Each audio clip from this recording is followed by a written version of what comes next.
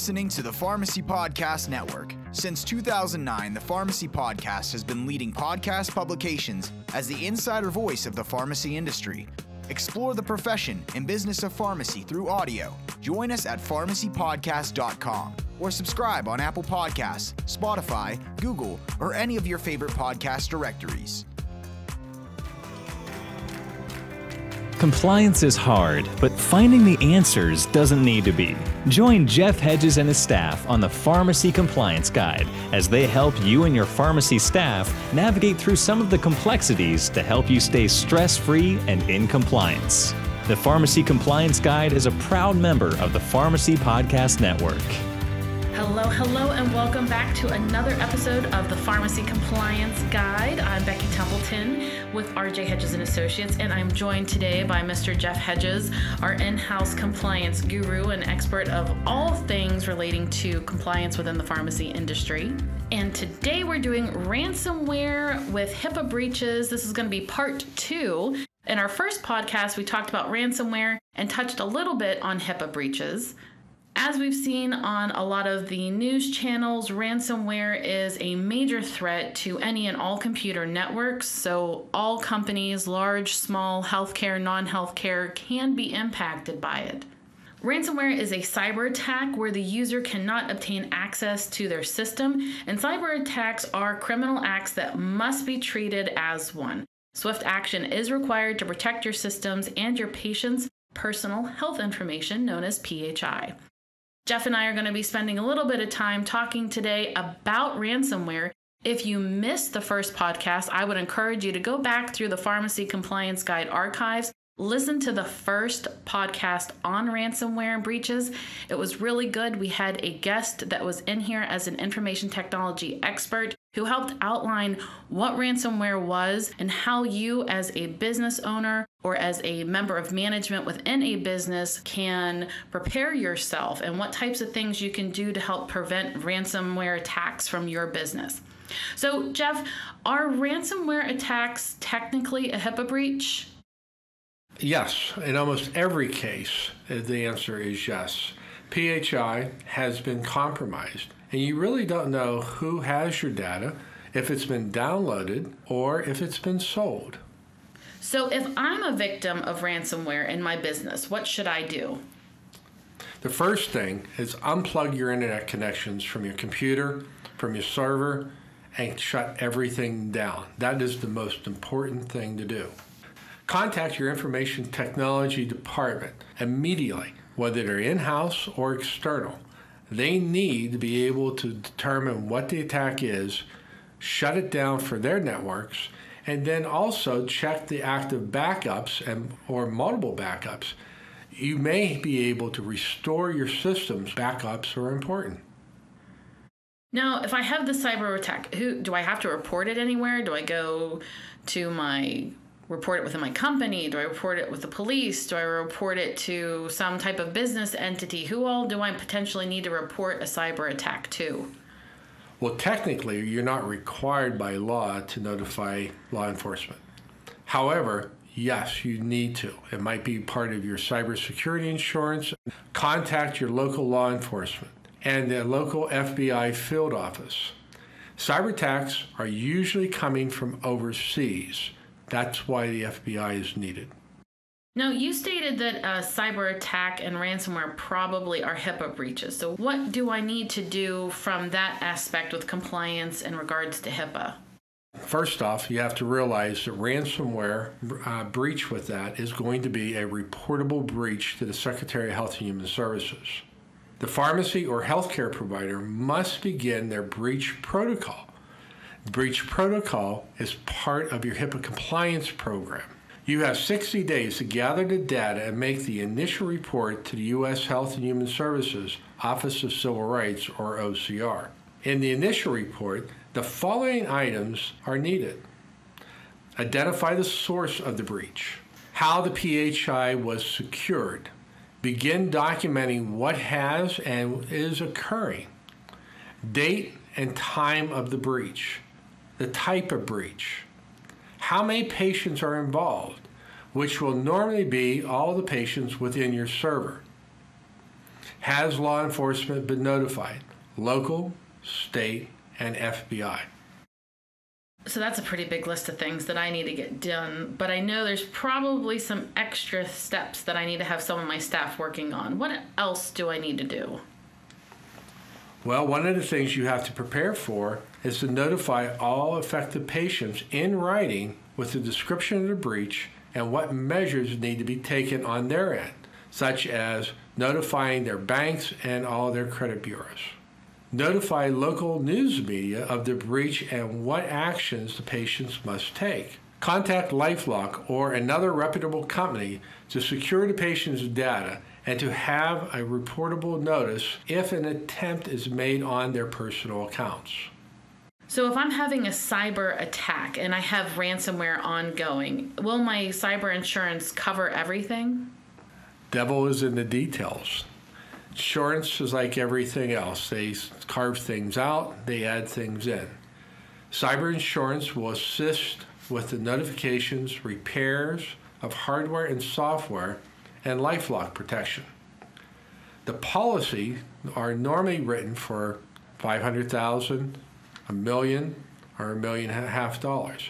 But really, it needs to be $2 million or more, depending on the size of your server capacity. This is one time you don't go cheap.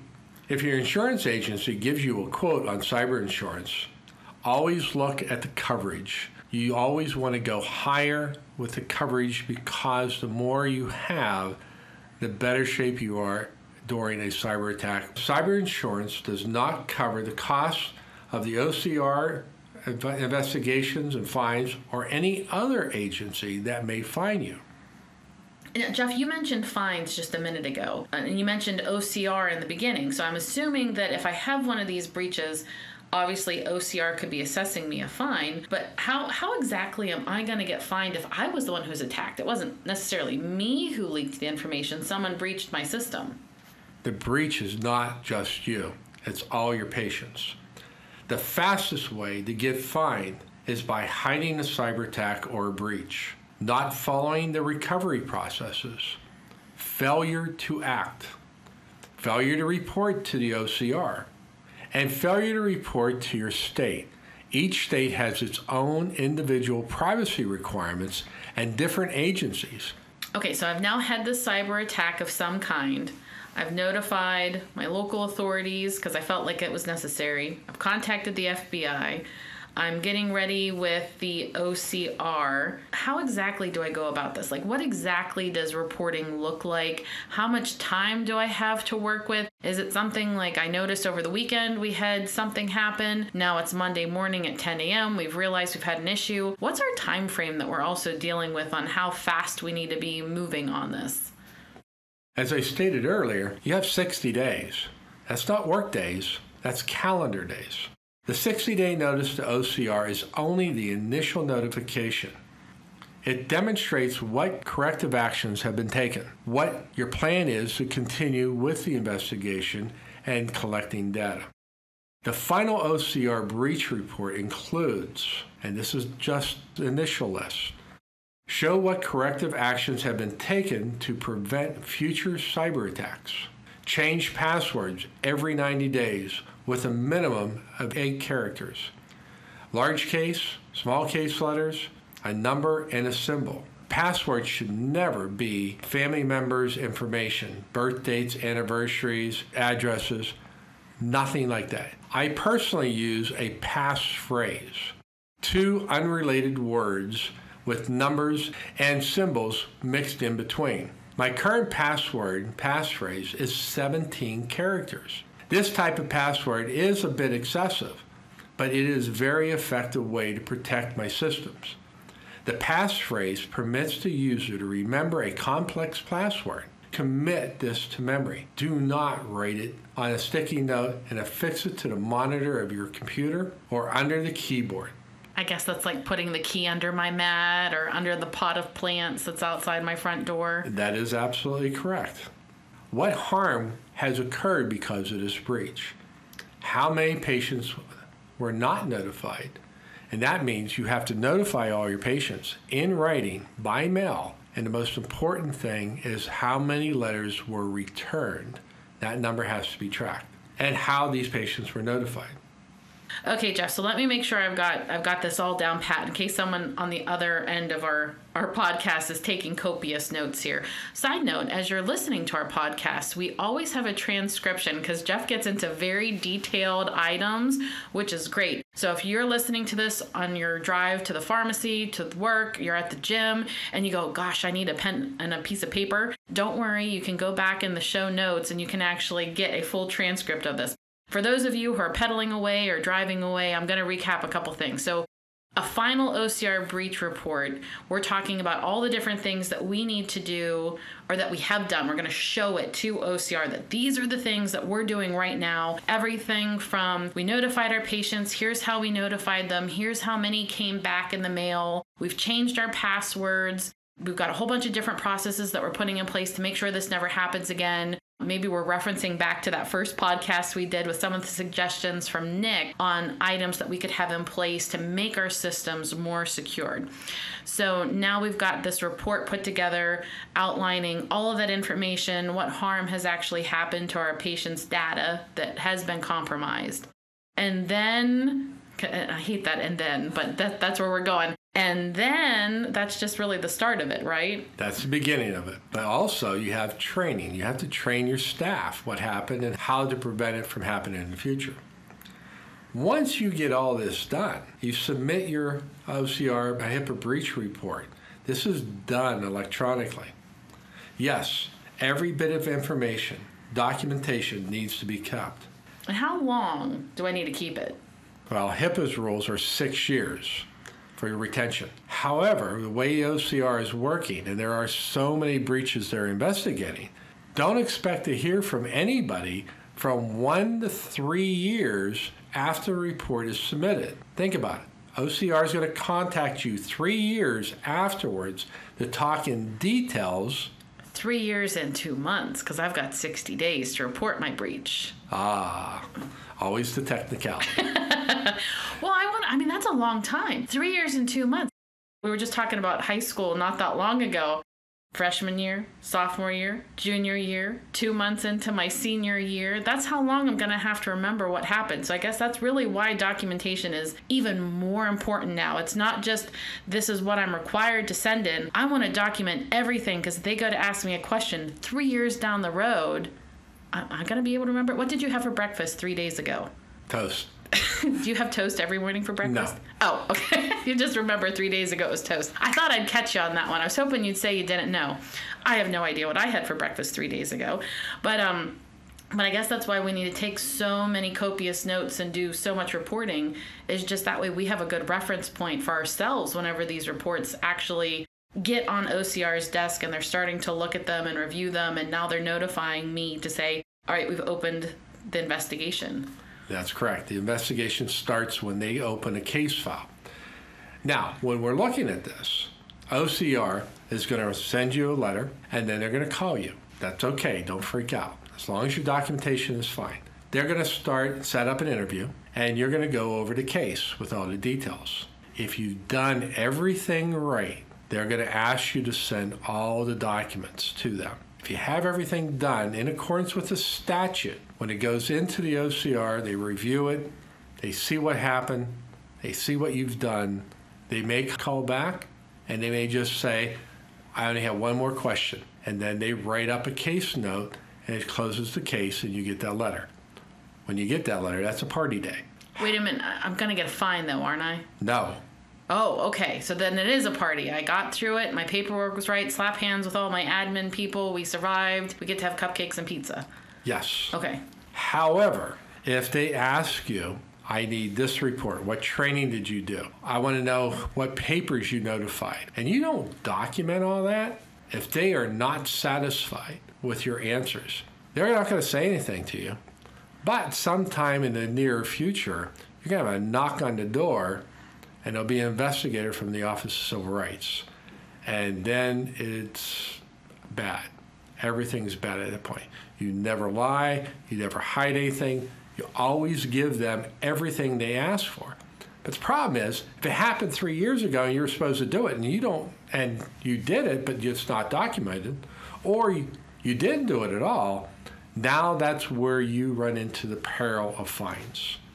So fines are really then assessed based on negligence and inability to report things adequately. Or if they find that you have lied or there's misconception that was documented or just gross negligence that happens. Is that a fair assessment? Pretty much. So if I'm trying to gauge how much trouble I'm actually in and how much work I have ahead of me, basically once they open up the case file, I get that initial phone call. The fewer the questions, the better? Absolutely. So the fewer the questions from that OCR, are we calling them inspectors? Is that what we're officially calling them? Investigators?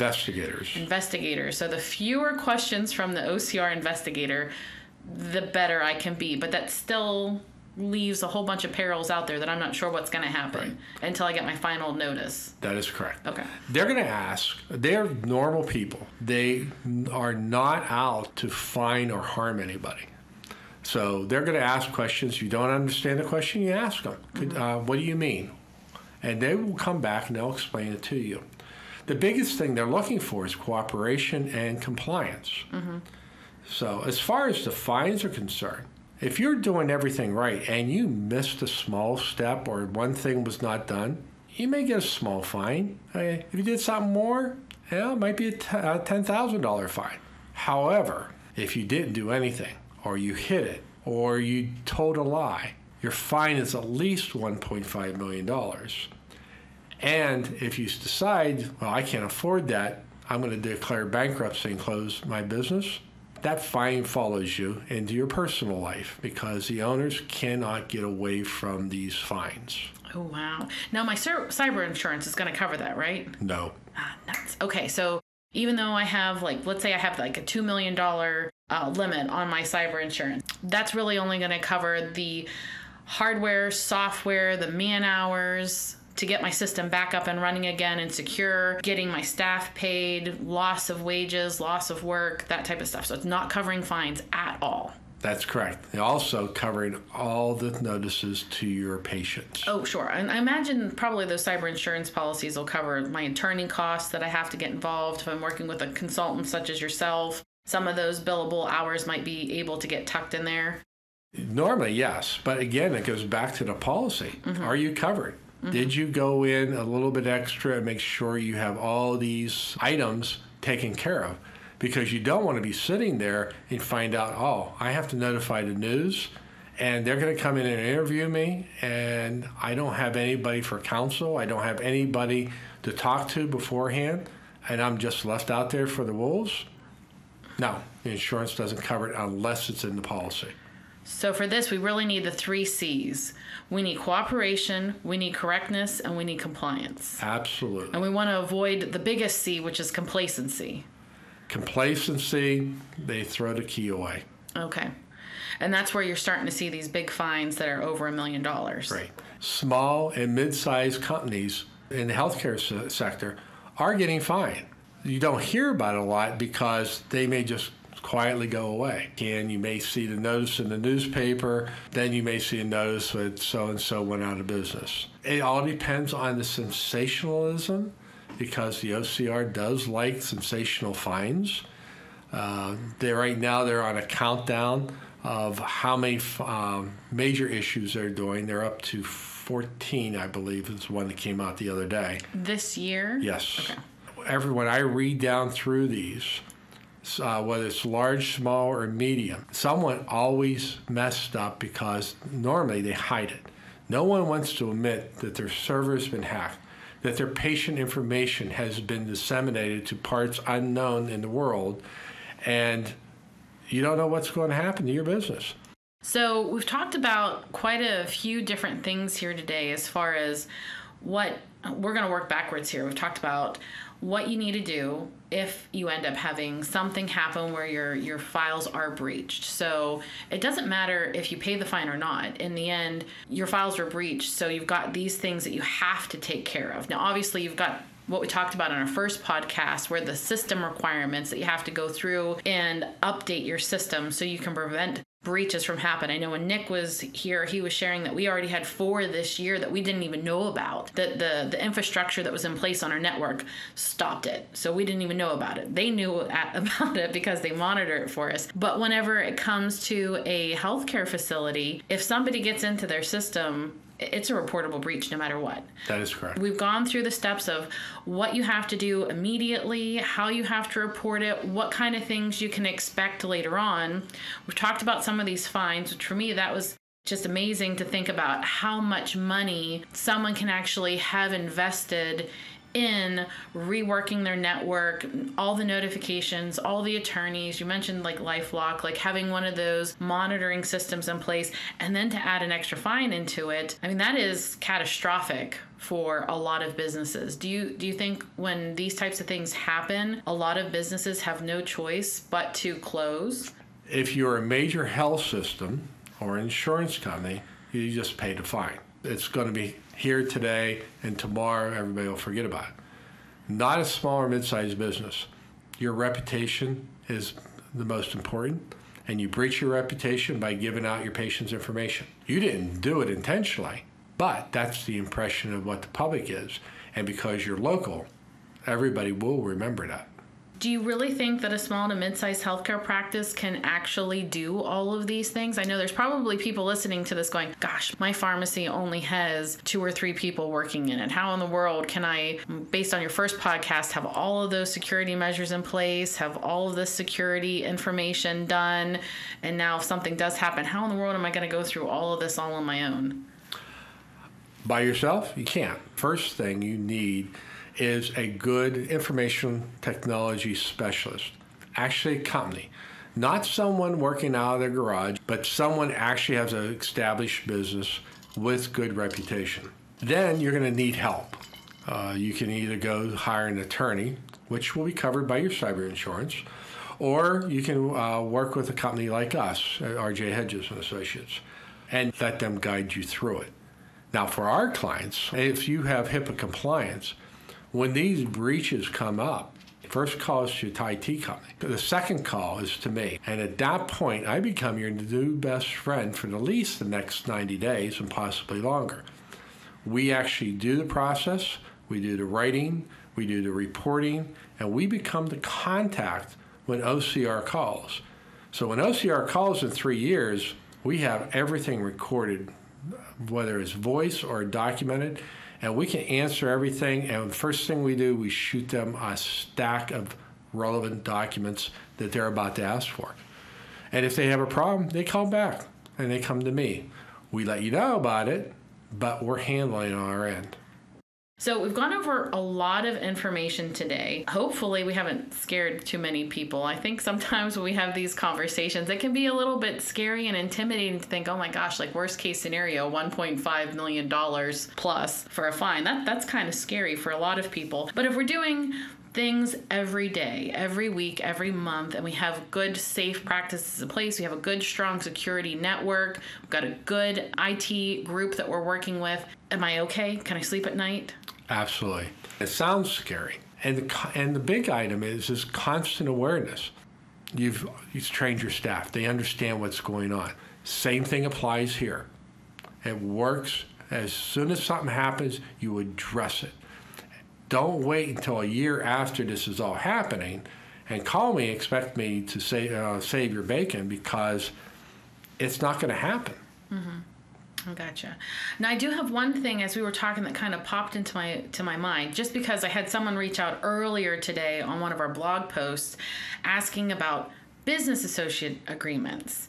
So I've got one parting thought, so get your thinking cap on. In regards to cybersecurity, I've got a really great system in place. I feel safe, secure, I'm good.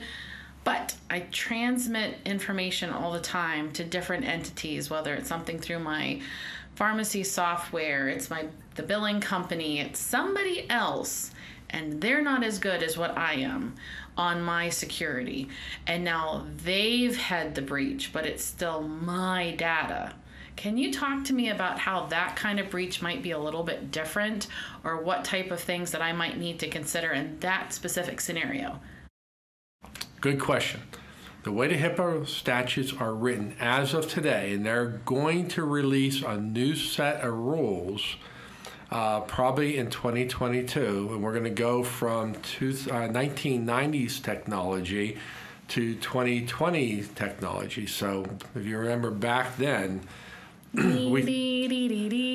was no iPhones, there was none of the other things we have today. Hot technology was the new fax machine. Right. Yeah, fax machine with a memory. Oh, right. Okay. Whoever is responsible for the breach, they are ultimately the person who's responsible. Not necessarily to the business, but to the individual. If the person knowingly and willingly did that, knowing and willingly means you have received training. But it goes down to the business associate. They're required, depending on the days in your business associate agreement, to notify you of the breach. But then they're the ones that are going to be reporting the breach to the OCR. Okay, so even though it's my patients and my data, but it was on their watch, they're really in charge. Yes. Can I get in trouble for it though, as the small business, as the healthcare facility? Like if they're completely complacent, like clearly they did something that wasn't correct, that's why the breach happened in the first place, and then they said, we're not even going to worry about this. You'll be staying in business. You may have a headache here into answering questions because you got an OCR investigator in your office or in your pharmacy or your healthcare practice. However, the poor guy who blew it off, remember we talked about the fines at $1.5 million? Well, that's where they're at. This applies to anybody that has a business associate agreement or an actual covered entity. Again, the business associates all must have the same type of HIPAA policies and procedures that the healthcare provider does. What happens if I don't have a business associate agreement in place with somebody that should, just because I haven't gotten around to it yet?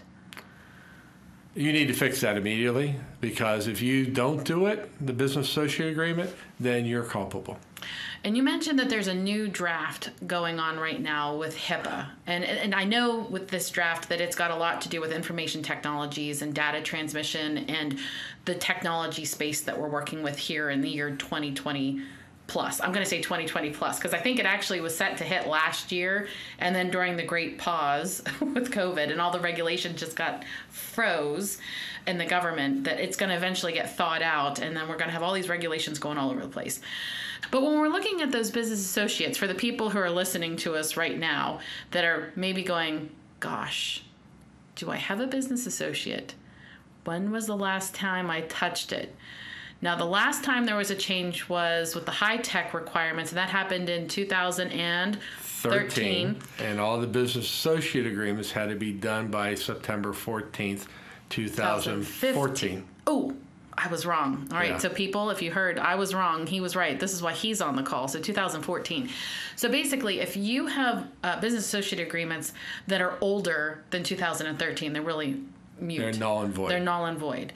So if someone wants to do a little bit of homework just on that last topic that we were talking about, make sure your business associate agreements have been updated at least since 2013. Really, it would be 2014 date because that's whenever it had to be implemented by, right? Yeah, you could have done it when the law came out, like our clients did. Mm-hmm. We were done in 2013. Okay, good deal. All right, so we're going to rewind here real quick. So we talked about business associate agreements. That's a great homework assignment for people to check on. We've now, in the last podcast, we spent a lot of time talking about the systems. Now we've got people kind of caught up on what they actually need to do. Is ransomware and a cyber attack actually HIPAA breach? What to be on the lookout for? How they need to report it? What the ramifications could potentially be if they choose to do nothing? We've also gone over what they should do for reporting, initial reporting, and all those other items that we've gone through, including things for in their corrective action plans, passwords. We've talked about getting those letters out to patients. Is there anything else that we've missed? No, we pretty much covered everything. But looking ahead for this new rule, everybody will be doing new notices of privacy practices. Everybody will be doing new business associate agreements. So that's what we're looking forward to, plus the technology. Everybody's sending information now electronically. even through your own personal phone. What's PHI, what's not. All that is being addressed in this new regulation. When it comes out, stay tuned. We'll have another podcast on this. Sounds good, folks. Well, thanks for tuning in to another episode of the Pharmacy Compliance Guide here with RJ Hedges and Associates. We're so glad that you tuned in. And as Jeff alluded, we've got a couple more podcasts that we'll be coming out with here in the near future. So we hope that you'll tune back in. Thanks for listening to another episode of the Pharmacy Compliance Guide, sponsored by RJ Hedges and Associates. Be sure to search the entire library of podcasts, helping you stay informed on the latest pharmacy compliance issues by visiting pharmacycomplianceguide.com.